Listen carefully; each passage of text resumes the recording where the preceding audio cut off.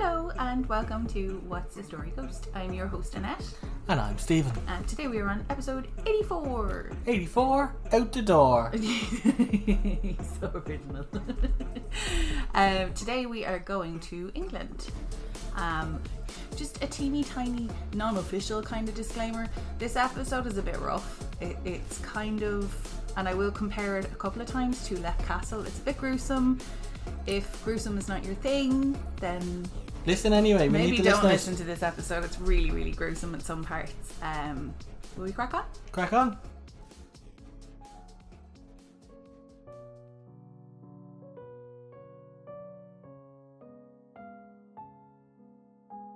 The poet Longfellow begins an apt description of Chillingham Castle with the following verse. All houses in which men have lived and died are haunted houses. Through the open doors the harmless phantoms on their errands glide, with feet that make no sound upon the floors. This whole verse sounds, dare I say it, a little romantic. I mean, he's a poet, I know, but the way his words, that should invoke fear, almost sound like they're dancing, is kind of beautiful. But just like flipping a coin on its other side, there are other words used to describe this castle. While trying to purchase his wife's ancestral seat in 1982, Sir Humphrey Wakefield was given a verdict by a psychic that did not contain words that danced or seemed romantic at all.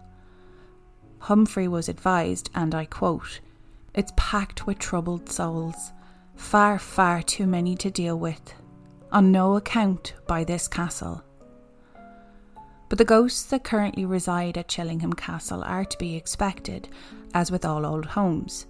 This magnificent slice of castle cake is over 700 years old. But very much like Ireland's Leap Castle, which we have covered, the history of this castle is more likely to give you nightmares than the ghost stories. But before you go thinking I've made up the name in order to tell a good ghost story, or that this is some Harry Potter style castle, I haven't, and it isn't. Chillingham Castle is most definitely the real name of this very old castle. It's located in Chillingham, Northumberland. And also, the Harry Potter castle is actually only a 22-minute drive down the road. It's called Alnwick Castle, but I digress. Chillingham Castle was built in the 13th century. As happens with old buildings, especially homes where people were born and died, the death toll does tend to be lengthy. But the history of this castle is dark and shrouded in inexplicable, often terrifying encounters. In the beginning, the castle was used as a monastery. We touched on this last week with Spike Island. What is this fascination with converting monasteries? It never ends well. But it was the home of the Grey family from 1246. The original manor house was destroyed during a Scottish raid in 1296. By 1298, the new manor house was built. By this time, it had ample fortifications. It was then that the foundations of the castle that we know today were created. It was also at this time that King Edward I visited Chillingham Castle on his way north to fight William Braveheart Wallace at the Battle of Falkirk. Wallace was defeated in that battle, and though he managed to escape, for many other Scots, their terror had only just begun. The strategic location of Chillingham Castle was particularly important because it was built right next to the border of England and Scotland. In the Middle Ages, England fought to rule Scotland, but the Scottish resisted. The Scottish attacked the castle on several occasions, which was an incredibly difficult task because the walls were 10 feet thick. Chillingham Castle was such an asset that improvements were almost non-stop. Alongside the Grey family, Chillingham Castle was also owned by the Bennet family. No less than 18 members belonged to the most noble order of the Garter, and many were courtiers and commanding generals.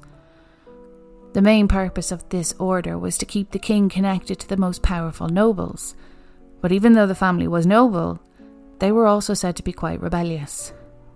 8 of their family members were executed, but not just executed, they were hung, drawn and quartered, and as a display of what happens to those who rebel, Their heads were impaled on the city gate as a warning.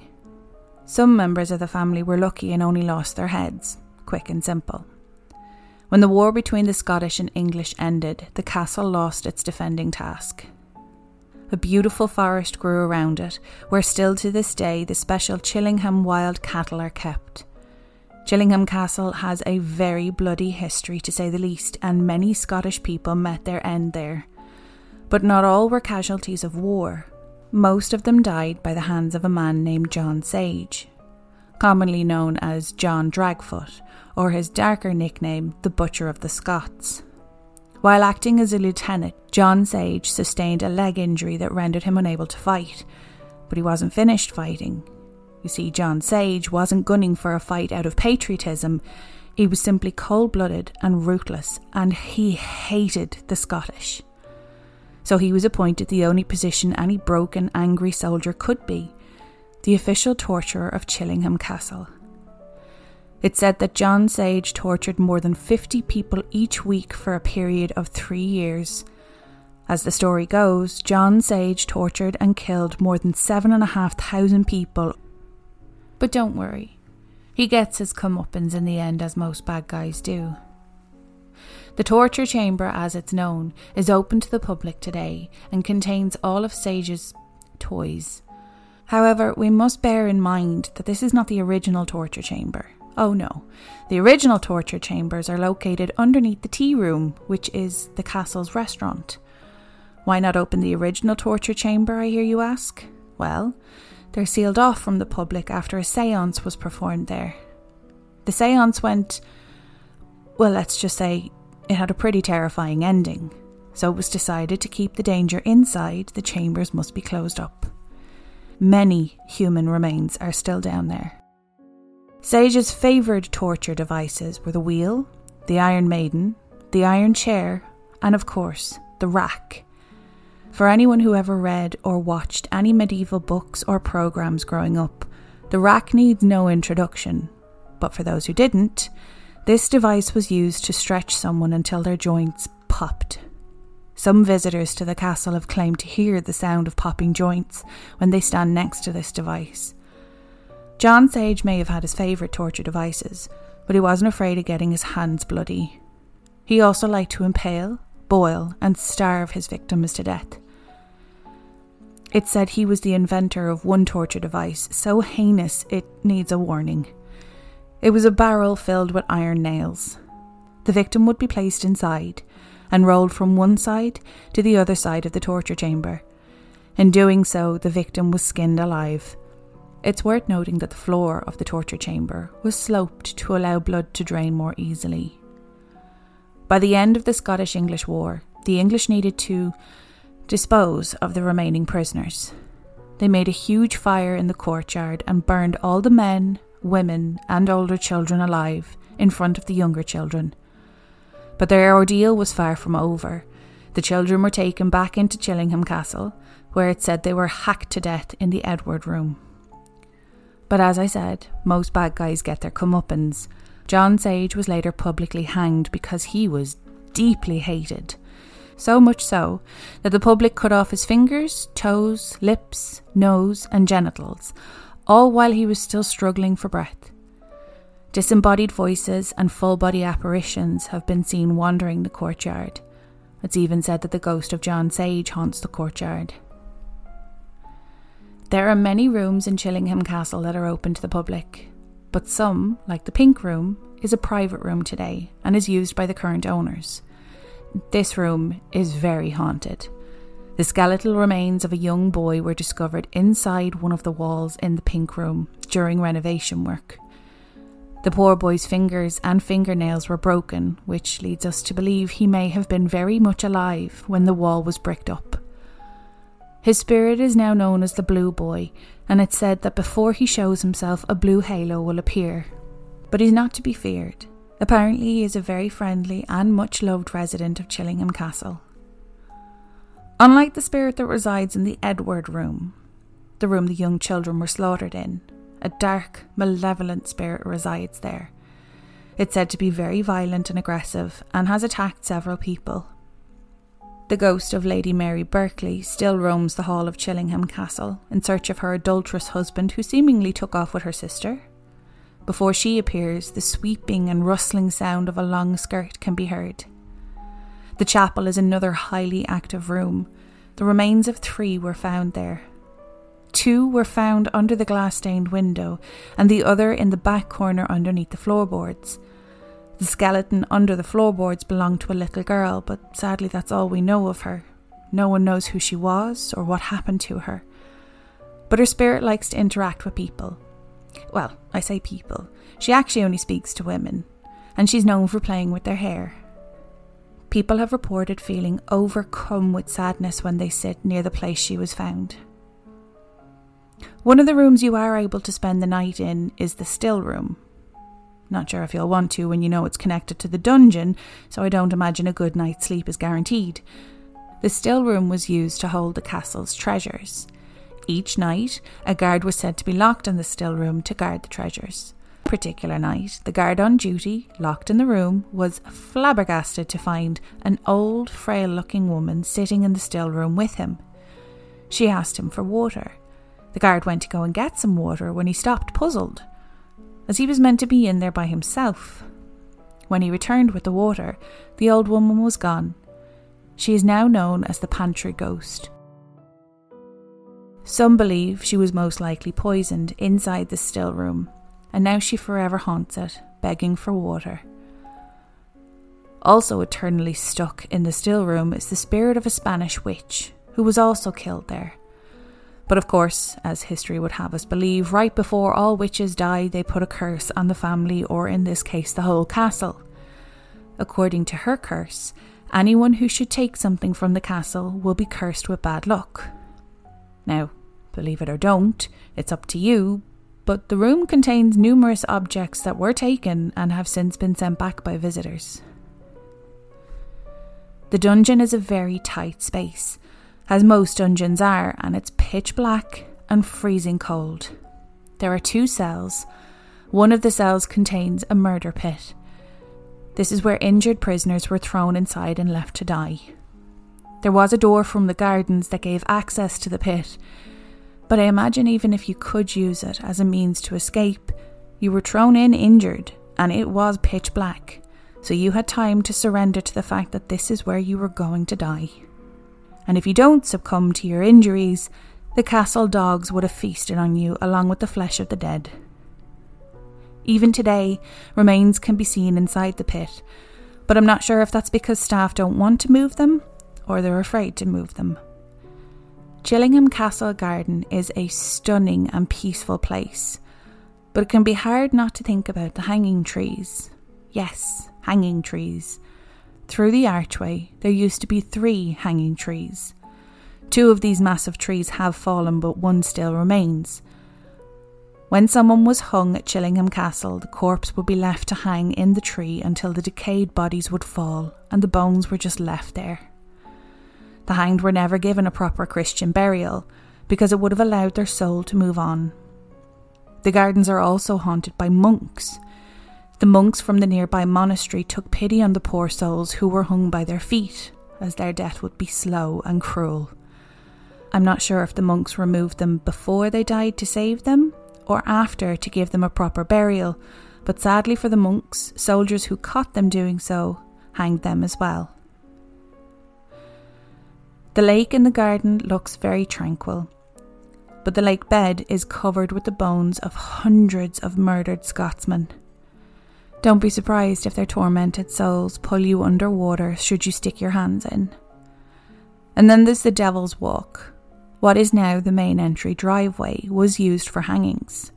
Should you find yourself taking a stroll down Devil's Walk at night, there is a chance you might hear footsteps walking right behind you. Then there are the usual paranormal activities. Cold spots throughout the entire castle, full apparitions, disembodied footsteps and voices, and a feeling of being touched. One that I haven't heard often is phone batteries draining even if they were fully charged. However, most paranormal investigators will actively encourage spirits to take from their batteries if it gives them the strength to communicate.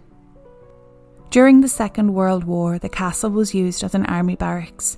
During this time, most of the decorative wood is said to have been stripped out and burned by the soldiers piloted there. After the war, the castle began to fall into disrepair. The lead had been removed from the roof, resulting in extensive weather damage to large parts of the building. The castle and the estate remained linked with the Earls of Tankerville until Peter Bennett, 10th Earl of Tankerville, succeeded in 1980. Soon after this, the landed estate was broken up and sold.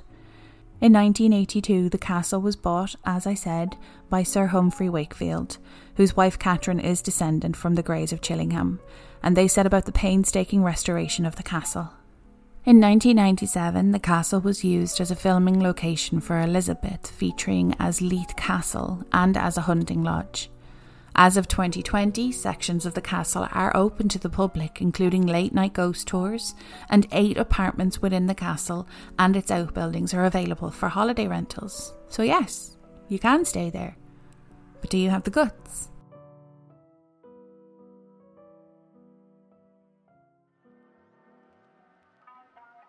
What do you think of that story? That was a great story. Wasn't it? That was a story. If I were a tin of beans and all the ghosts that were mentioned and talked about were the beans and the rest of the sauce was just filler, then I would be a tin of ghost beans. That was horrible. What I was trying to say is there was lots of ghosts. Worst tin of beans ever. Unless you're a paranormal tin of beans. It was chock full of beans. I get what you're saying. What you're saying. Chock full of ghosts, not beans. Yeah, sorry. Ghost beans. Bean ghosts. As in they've been there, ghosted that. Yes, exactly. It was very like Leith Castle. Very, very like Leith Castle with the bloody history. William Wallace. I did not realise that he was not the Mel Gibson person he was portrayed to be. Now, to be fair, I haven't watched Braveheart in a long, long time. But I read one sentence where it was like he walked through a village burning houses with women and children in it, and I was just like, medieval times, I swear, there was no diplomacy, and we pretend that we were oh so high and mighty and hoity-toity with our kings and our queens, and it wasn't just in England or in Scotland. Here, like, I'm reading up on a massacre that took place not too far from where we live, and it was like all these different houses from the Midlands came together and they all just got brutally murdered, and I'm like, we're Irish, we don't do stuff like that. We just kind of sit down with a pint of Guinness and a bit of stew and talk it out, and I'm like, nope, that is not how things were done. But yeah, sorry if that was a bit gruesome. I couldn't leave out the gruesome bits though, because it's very hard to explain. How annoyed would you be if you were murdered by someone? I mean, you'd be pretty annoyed anyway, but how annoyed would you be if it was your religious belief and you weren't buried properly, and then you were left there to haunt the place that you were murdered in, or your children watched you be murdered in, and then your children were killed, and then that fecker goes and dies there and you're stuck there with him? Probably not that happy. No, I'd be a bit miffed. Did you come up with any characters? Couple of characters. Did you? 3 old characters. Oh, you must have really enjoyed the story. John Sage, easy one. Okay. Well, I say easy one, I'm not sure if I'll be able to pronounce his name right, but Hafthor Bjornsson. What are you watching? Game of Thrones. He's the mountain from Game of Thrones. Oh yes! Oh my god, he'd be brilliant. Oh, he was a nice character in Game of Thrones. No, you're thinking of the Hound. Who's his younger brother. Oh no, he wasn't good. He was the older brother was the bad guy. Was the mountain? Yeah. Yeah. No, perfect. I like him. Mm-hmm. Who else? The Blue Boy. Ah. You will be surprised that I did not go with any of the Bluey characters. You don't want to taint that though. Jeremy Maguire. That name rings a bell. It's not Jerry Maguire. No, it's not Show Me the Money. I know. But he is the newest kid one of the newest kids in Modern Family. He is Joe Pritchett, Gloria's and son. Oh, yeah. He's a little kid. He's really good at golf. I think you've used him before. He is the ideal... Yes, you have. No, I haven't. Yes, you have, because that's the only reason I knew who he was. Maybe I have. I don't recall. But anyway, he's a really cute kid, and he would play the part really well, because he just looks like he's supposed to look at you with like forlorn puppy dog eyes. Exactly. And then Bantry Ghost, elderly woman. Yes. Kathy Bates. Welcome back to the show, Kathy. Been a while. I need to have. That's not our fault. That's not your fault, Kathy. That's our fault. for not writing the stories for you. Yeah, that's it. I'm very sorry that you are not included in Irish history. Last week's Spike Island didn't have any characters suitable for her, but you know, she deserves good characters. But anyway, Kathy, write back and let us know what you think. What would you do if you did? I would. What would you do if anyone did? I have to sit there and go, wow. Every week I say to people, if you have any stories you would like to share with us, blah blah blah. And I think, because I've been told this by a couple of friends who obviously don't have paranormal stories themselves, and they were like, if I did have a paranormal story, I would be terrified to send in the very first one that you read. And I was like, yeah, I get that, but get over it and send it to me anyway. I would love to, and I'd read it whatever way you read it or wrote it. Or if you wanted me to add some flair to it, I could do that. Or if you sent it in bullet points, Stephen really reacts well to bullet points. He does. Oh, do I love a bullet point story? Just straight to the point, succinct, accurate, and all the information is there, and I'm done with it. If there was an emoji that could be placed over the expression, can this be sorted in an email? Does this need to be a meeting? Could we have resolved this in it would be Stephen's face. Your emoji would be, please put this in as little words as possible. How did you marry me? Are we balancing each other out? We average so little. Yes. You're like, that's because I can't get a word in, but I'm not allowed to say that. I have used up a word quota, so I can't say it. Instead of speaking like you're trying to fill the word count for your thesis, speak like you're speaking to someone who has the brain capacity of a 3-year-old and say, don't eat that, here's ice cream. You just described my life. And also mine. No, but yeah. To become one. My dad used to always say that to me, though. He was like, God, Annette, you have the gift of the gab. It's why you're so good at sales. And I'm like, yeah, that was great a couple of years ago, whereas now my social anxiety takes us to talk, so nobody actually knows I have really bad anxiety. And when I'm talking to people, they're like, God, you'd never know. And I'm like, isn't it wonderful being able to mask it? Because otherwise I wouldn't be able to survive an outing. What else was I going to say to you about the episode? We're after going off on a tangent, and we have a tendency to do that more and more lately. Well, I've got all my characters there. I'm happy. You're like, my job is done. Yeah, I did. I said some words. I was allowed to speak. Kathy Bates was mentioned. We have a few other good characters there. That ticks all the boxes. Yeah. You spoke for a while. I mentioned Kathy Bates. Now, come here to Ghost story. Come here to me. I'm right here. Edinburgh Castle is only an hour and 45 minutes away from this place. I'm not saying that, we've covered those two places, so we should go. But I'm also saying that the Harry Potter castle is only 22 minutes away. I read what you're saying through your verbal words, and we'll see what we can do. I'd love to go in the coming years. I would absolutely love to go. I think the boys are a little too young now to expect them to do the walking required, because Edinburgh is all cobble-lock. The buggy is good, but I don't think it could do with all the hills. However, if we leave it much later, the boys are going to become very aware of all these weekend trips away to all these places that people are afraid to go, and they're going to be like, my mummy and daddy go to the pub at the weekend, my mummy and daddy go for dinner at the weekend, and our boys are going to be like, we go ghost hunting at the weekend. That's what and all the people's parents that take them to the pub are going to get to keep their children, and the judge will take ours away. I'd love to go to Spike Island with the boys, because it's an island and they can't go very far.